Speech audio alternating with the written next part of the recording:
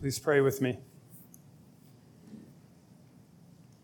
O Lord, I pray that the words of our mouths and the meditation of our hearts would be pleasing and acceptable in your sight. O Lord, our rock and our Redeemer. Amen. A couple of weeks ago, when we were looking ahead at the services, Justin texted me and he said, "Those are some strange selections." He was referring to Jeremiah 20, which if it didn't take you off your guard, it should have. I can't remember who said it. Oh, the name will come back to me. One of the great poets said that if you're not startled in reading the Bible, you're not paying attention. And Jeremiah 20 is one of those passages. And Psalm 69, where the people of God are face to face with what it means to live faithfully and can't figure it out, or struggling, willing to step forward in faith, but saying, "God, this doesn't make sense. Can't you do something about this?" Those passages fit with the gospel reading, and it's the gospel reading that I want to focus on. But you could go back and read Psalm 69 and Jeremiah 20 and see them as expressions of people who are wrestling with the truth proclaimed in the gospel passage. People wrestling with what it means to live these things out. Matthew 10, the gospel passage, is a record of Jesus' instructions to disciples before sending them out on a particular mission. It's a very particular mission. He's sending them out to the towns of Galilee, and he's sending them out as his envoys to go to these places and announce the kingdom of God and heal the sick and raise the dead and cast out demons. And they're doing this as sort of an advance guard before he comes. It's a particular moment in his ministry, and he wants to lay the groundwork before his arrival in each of these towns. And in this particular moment, in this particular mission, he gives instructions that fit the time and the place, instructions that don't fit later missions. And so he says to them, as a part of these instructions, don't go anywhere other than the towns of Israel. Don't go to the Samaritans, go to the Gentiles. And we know that those particular instructions are revoked later in the Great Commission, when he calls the church to go to the very ends of the earth. There's instructions about packing light. Don't take money, don't take a knapsack, don't take anything extra.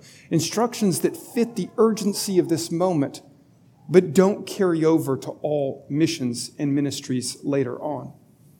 In other words, some of what he says in this moment doesn't apply later on. But the weirdness of these instructions is that it's almost like Jesus' vision telescopes. Because as he's giving these instructions to people for this very urgent, very quick ministry, he begins to see ahead what will come. He begins to see ahead things that, properly speaking, will only happen in far later missions and ministries of the church. And so he begins to warn his apostles about the persecution to come, about being betrayed and taken before kings and governors and giving witness to Gentiles. And properly speaking, it's like Jesus is seeing past Pentecost into the life of the church, empowered by the Spirit as it goes throughout all the world. He's giving instructions in a particular moment, but then prophetically sees beyond that to all ministries and missions of the church. In that seeing beyond and giving warnings for what's to come, we hear this very real instruction and warning given that there will be times in the mission and ministry of the church when you aren't received well. In fact, there'll be times in the mission and ministry of the church when you're hated, mocked, persecuted, derided. And in that context of those times to come, he gives them instructions for how do you handle it in these moments. Now, from all the evidence that we know, this immediate, urgent ministry in Galilee to prepare the way for Jesus Christ didn't result in those times. In fact, there are no kings and governors in Galilee to be dragged before. There's a tetrarch, but no king or governor. These are things to come later. But in this warning, he's setting the stage for them that in all Christian mission, this can occur. And in all Christian mission, when this occurs, there is a way to respond to it that's correct. It's worth noting that this isn't always what happens. It's worth noting that the church in its mission doesn't always meet with persecution and hatred and mockery. In fact, if we jump forward just post-Pentecost and we get to the first time that Peter and John are dragged before the Sanhedrin, the first thing that you could call persecution, in that moment, 5,000 families have already said yes. 5,000 families have already come into the kingdom. Jesus isn't telling the whole story when he talks about the persecution and the mockery that can come. In many ages and times, there's thousands and tens of thousands who turn to the Lord and who receive the news with joy and gladness. Jesus isn't talking about that portion of the experience. In fact, you could say, well, the instructions at that moment might look a little different. Because those are the moments when we're tempted to be proud and think that we've done a great thing and think it's all on us and think highly of ourselves. And the instructions might be more about humility. But in the moment when the world responds with mockery, derision, even persecution, the instructions sound different. What do you do when people don't want to hear? What do you do when they reject the word of Jesus? It's true we don't live in places where persecution is to the point of life or death. We are not in North Korea. We are not in Eritrea. We are not in Nigeria. Places where even now, to speak the name of Jesus in certain places puts your life at risk. But we do have to deal with people who think it's stupid to believe that a man who lived 2,000 years ago is the Lord of the universe who has to be obeyed.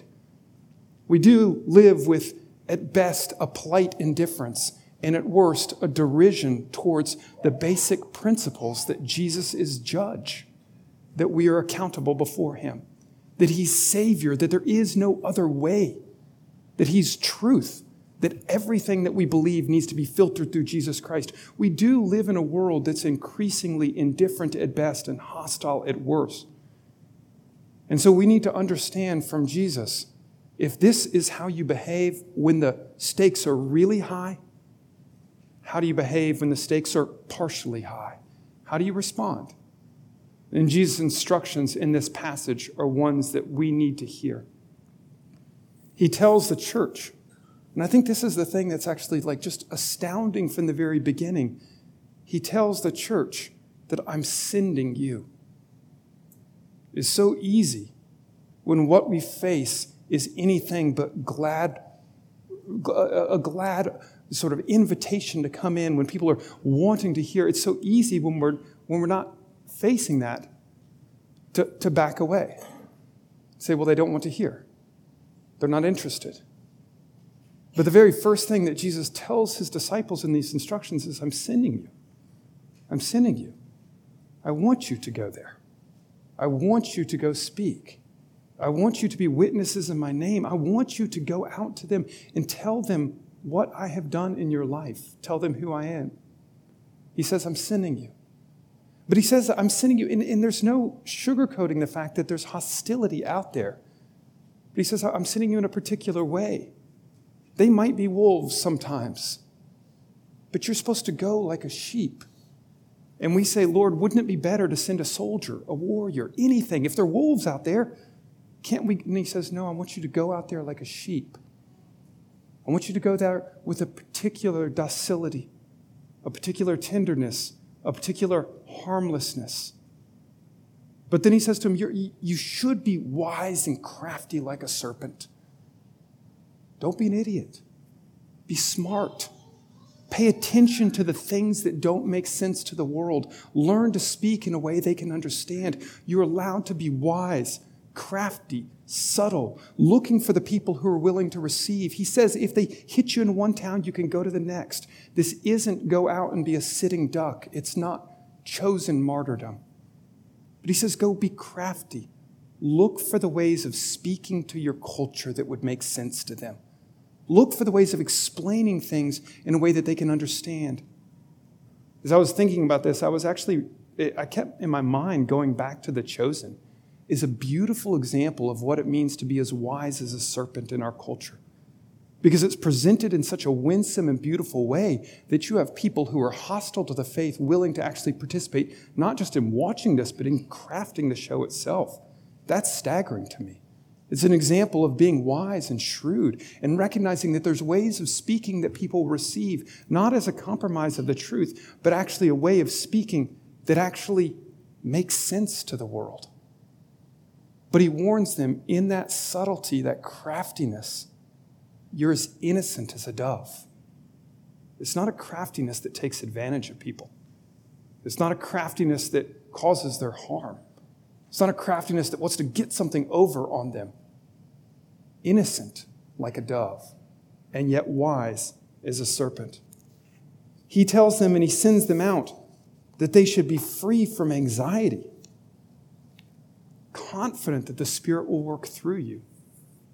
This one, I don't know about you, but this one is, I think, hard for me.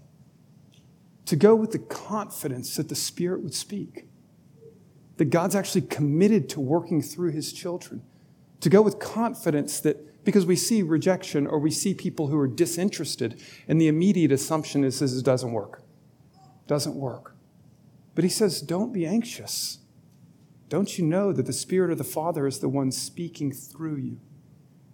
These are instructions, like I said, that I think we need to wrestle with. Because when we are dismissed, when we are rejected, it is too easy to withdraw rather than to see ourselves as the sent one for other people. This is the place where I would encourage you, whether you're thinking of work or whether you're thinking of a family member, think concretely of those people who push back against Jesus. Think concretely of them and see how easy it is for us to do everything other than what Jesus instructs us in these moments. To withdraw rather than to say, no, perhaps God put me in their life so that I could be the sent one for them. Think about all the times that because something comes at us as hostility, we respond with just as much hostility. We respond with just as much vehemence and just as much anger, sort of trading blow for blow. It's so easy to slip into that pattern. It's not fair the way they've spoken of me, and therefore, and we come back fists swinging. But Jesus' command, harmless as doves, like sheep in the midst of wolves. And this one doesn't make sense to the world. He doesn't send us out to trade blows. He says, I send you out like sheep, like doves. And yet he says, be subtle, be crafty. Think about those people, those situations, and how easily we don't struggle to think, how could I speak to them? We don't wrestle with it and pray about it. We don't seek means and modes of speaking that would make sense. We just give up because it didn't work. Or we keep beating on the same drum, wondering why they're not listening. And Jesus says, be subtle, be wise, be smart about this. Think about how easy it is to be anxious in those moments, wondering what we'll be able to say. And Jesus says, do you not know that the Spirit is with you? To be honest, this one cut me this week because I spend so much time trying to purposely craft how to communicate the truth of God. And I thought, do I really actually trust that the Spirit speaks? Or do I just trust Stephen Breedlove's words?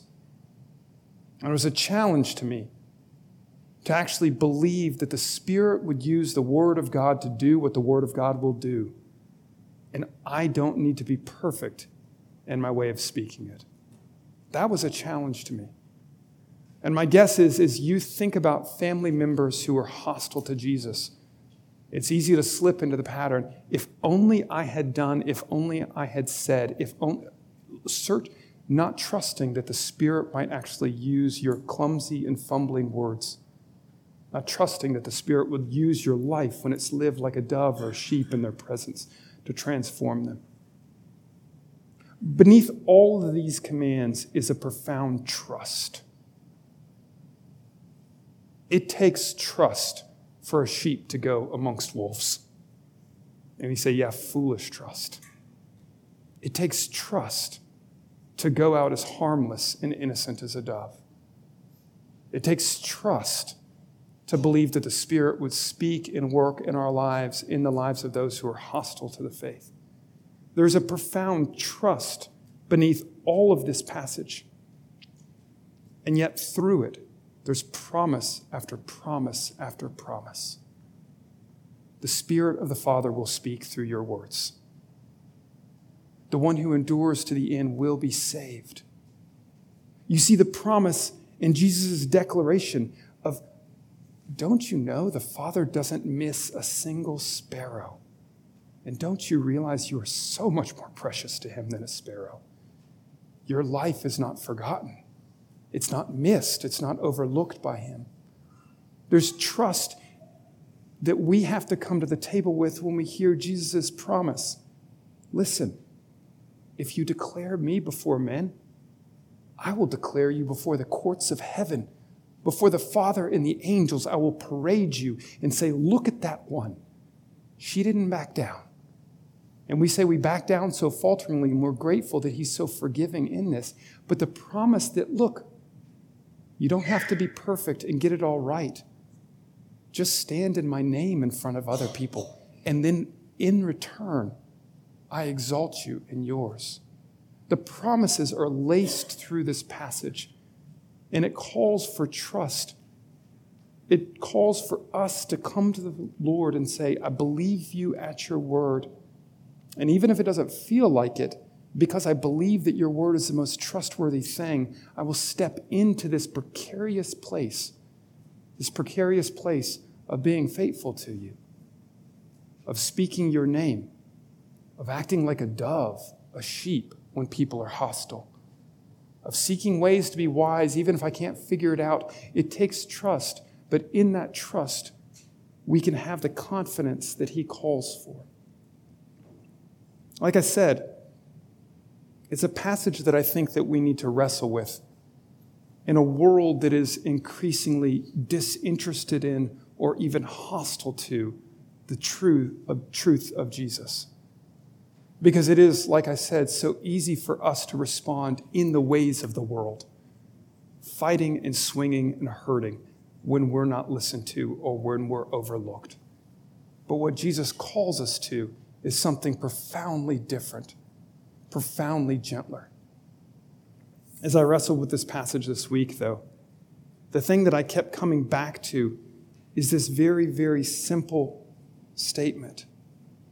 That in this passage, Jesus is giving instruction for the disciples. But in this passage, more than anything, he is describing his own ministry. He's describing himself as he calls the apostles to a particular sort of life, and as he calls us to that life. I think it's actually easy for us to not appreciate Jesus' humanity. Because he's God, you're like, well, it's easy for him. Easy. We don't take his humanity seriously. We don't appreciate the fact that he too had to live by faith. I don't know if that seems like a strange statement to you. It's so easy to think, well, Jesus had perfect knowledge and he comes in with all the power and he can take it and there's nothing that threatens him. And we forget Philippians 2. That even though he had everything, he willingly emptied himself and became like a servant. Or we forget Hebrews 5. He learned obedience through suffering. The Son of God learning to obey through suffering. We forget 1 Peter 2:23. He entrusted himself to the Father. I'm putting my life in your hands, and I'm not going to try to take control of it. We forget John 5. Jesus saying, I only do what the Father reveals to me to do.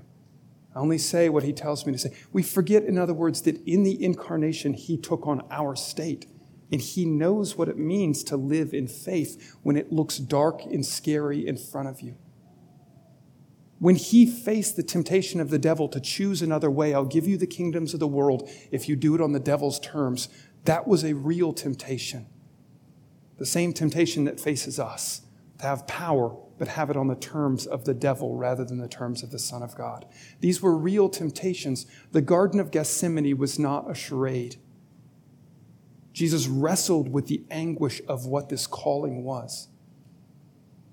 I was reading this passage and thinking you could almost imagine it spoken by the Father to the Son. Imagine the Father saying, "Behold, I'm sending you out as a sheep, and there's going to be a wolf all around you, a wolf at every corner. Be wise, crafty like a snake, but be innocent among them. Be harmless like a dove. Be cautious, though, with them, because they're going to hurt you. They're going to drag you in front of their courts. They're going to flog you. You'll be dragged before a governor and a king for my sake, but you'll bear witness. Even Gentiles will hear it. When they drag you and arrest you and beat you, don't be anxious what to say. Just wait. At the right moment, the Spirit will give you the words. The Spirit is going to anoint you and empower you to speak when it's time. One of your brothers, a man you trained for ministry, a man you spent 3 years with loving, he's going to deliver you over. Even the others will betray you and run away in the end. And you'll be hated and mocked by everyone. But endure, because you will be raised in the end. He says, so don't be afraid of them. Nothing that happens to you will not be revealed. It will look like darkness in the moment, but it will come into the light. Don't be afraid of those who can destroy your body, but cannot actually harm you. Instead, fear me. Respect your Father who holds your body and soul together. Don't you realize, son, that I love all that I've created? Not one of my birds falls without me knowing it, but I love you even more. Don't be afraid then. You're more valuable to me than all of the birds. Acknowledge me before these men, and I will exalt you before all the heavens. You hear it as a description of the ministry of Jesus, and it's beautiful, is it? The beauty of that, as I wrestled with that perspective this week, is I realized that we are called into nothing other than the ministry of Jesus. This isn't a new path. We're called to step into what's already been done. I was thinking this week about those places where no one dares go until somebody proves that it can be done. I was thinking about the Green River outside Asheville, North Carolina. It's got a stretch called the Narrows that nobody thought could be kayaked. It's too deadly. But then in 1988, a guy did it, and people realized it could be done.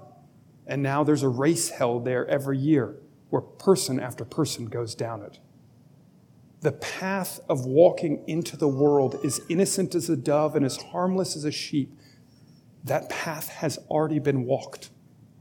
And so for us to be called into that is not to go into some place that we can't go, or to go into some place that will destroy us. It's simply to go behind Jesus. As I thought about this passage, I also kept coming back to the fact that it is laced through with the Trinity's promises. The fact that it's the Son himself who would send. It's not our own initiative, not things we need to figure out ourselves. The fact that the Spirit is promised to speak and to be with us. And the fact that the Father is there all the while, watching in love, protecting, holding our lives in the palm of his hand. The fact that the Son is waiting at the end to exalt those who hold his name high. The Trinity and the full promises of the Trinity are present throughout this. But more than anything, my hope this morning is that you see Jesus walking this path for you. Walking this path of being willing to be harmed for you because of the value that you hold in the Father's eyes. That's what drove him into this path of darkness and loneliness, was the value that you hold in the Father's eyes. And so if you remember anything today, remember that. Amen.